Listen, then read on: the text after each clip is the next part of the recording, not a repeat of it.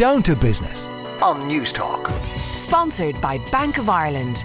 Here to support your business as it keeps building for years to come with dedicated business teams. Now, we've discussed inflation and indeed possible recessions many times over the last number of months. But what if we're taking a slightly too narrow view of things? What if we actually look at things more globally? Do these things actually matter that much? Writing in last week's Sunday Times, Cormac Lucy expressed the view that Ireland, and more importantly the EU, won't really matter at all.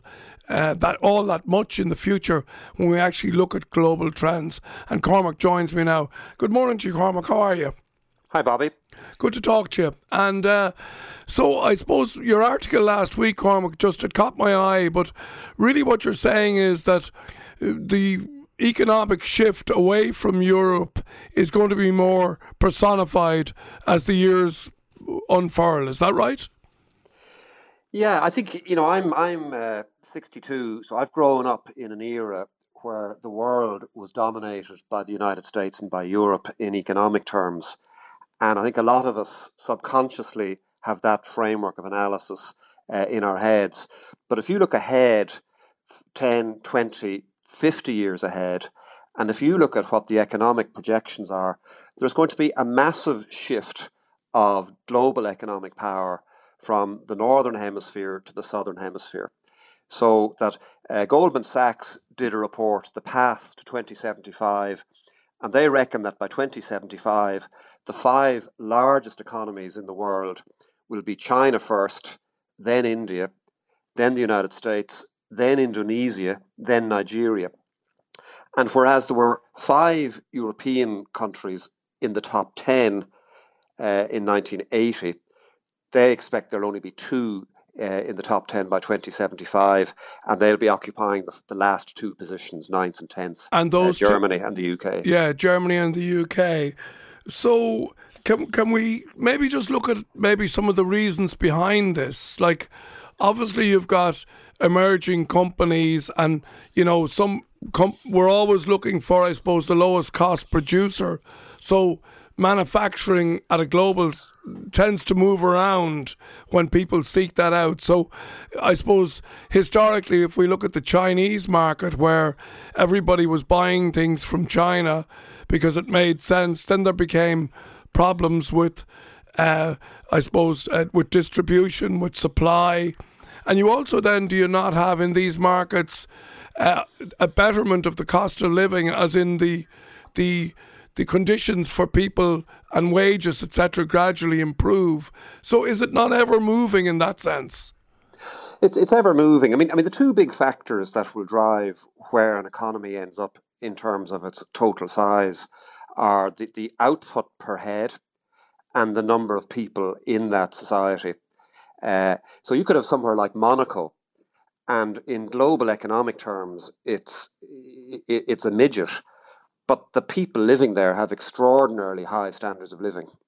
And you could have a massive country like China with over 1 billion people. Now, by 2075, it's unlikely to have 1 billion because they're going to suffer population decline. But they could have people with quite a modest standard of living, but because there are so many of them, they will have enormous heft as an economy.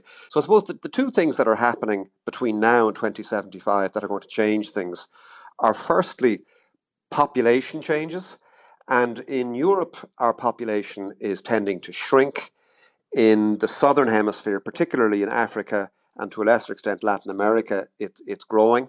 And the second thing that's happening is in conditions of competition, there tends to be a phenomenon of economic catch-up, where if you're a poorer country, like say Ireland was in the 1970s, and we enter into a free trade area such as the EU, that allows catch-up to take place, for us to catch up with the leaders in that setup. And this is what's happening now on a global scale, where as we move towards greater free trade, now that the progress there has faltered a bit in recent years, but there is an awful lot of free trade, and that affords an opportunity to poorer countries to get into this convergence, this catch-up. Yeah. Well, what about the United States and where they're at currently? Well, I think if we took the United States and China and did a compare and contrast job, I think a lot of people would be worried about where the United States is, and they would be fearful of where China is going. And I would think that we may be witnessing peak China. Their population is set to decline. They're at the top of an even bigger property and banking bubble than we had in this country in 2007. And the other thing is they have an authoritarian government which suppresses the transfer of information within its society. And I think those are three things that are going to significantly hinder China going forward. Whereas when we look at the United States, today the big headline is of this appalling killing by police of a man. And we're getting all of these terrible stories about political division and bad behavior in the United States. But they have competition, they have intellectual freedom, and they also, for all of the negative stories about race, the big story in the States is the degree to which they have integrated different peoples of different races into one big economy. So I think the United States is going to remain the leading bastion of scientific progress, even as China has done great work and is doing great work in churning out engineers, in investing in the future. But I think if they're not willing to be open with information and to be open with their own citizens, that's going to permanently hold them back. Yeah. You also mentioned Indonesia leapfrogging Brazil and Russia amongst the largest of the emerging markets. What's happening there? I think Indonesia has broadly been following sensible economic policies. Russia is in a dire state. Yeah. It was in a very difficult long-term state before the Ukraine war because of it's so reliant on natural resources, particularly oil and gas.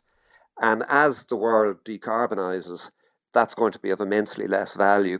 And now they've compounded that with a war which has triggered a lot of young, capable people to leave the country and triggered trade sanctions from the West.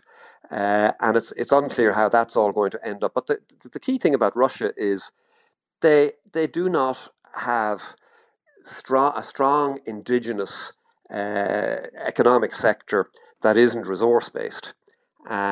And I think that's going to be a big problem for them. And they also, like China, they have very poor demographics and a shrinking population. So I think, there's a non-trivial possibility that we're seeing peak Russia as well as peak China, and that Russia may have to have a fundamental look at itself in the mirror after this Ukraine thing finishes, however and whenever that might finish. So I think Indonesia is following a sensible policy. Nigeria, the epicenter of global population growth is going to be the continent of Africa. Yeah. And I think Nigeria is getting a huge support from that. And that's why that's being pushed up into fifth in terms of the Goldman Sachs expectations for 2075. And how much of it is, just finally can I ask you, how much of it is associated then with population? In other words, someone like Nigeria that has a huge population, it doesn't necessarily follow that they'll be the great developers, or does it? Your point is completely valid, because if you look at who's expected to be sixth and seventh, it'll be Pakistan and Egypt. Right. And that just makes your point for you, that really it's much more population growth that is driving these projections in those instances than growth in income per head. And as citizens and as individuals, it's really income per head which is the key measure. If you're one person in a society of 500 million or a billion people, that's cold comfort if your living standard is very deprived. Well, listen, Cormac, it's always good to catch up with you. I love reading your trends, world trends particularly. Thanks very much for joining us today, and we'll talk to you again soon. Thanks, Bobby. Down to Business on News Talk. Sponsored by Bank of Ireland. Here to support your business as it keeps building for years to come with dedicated business teams.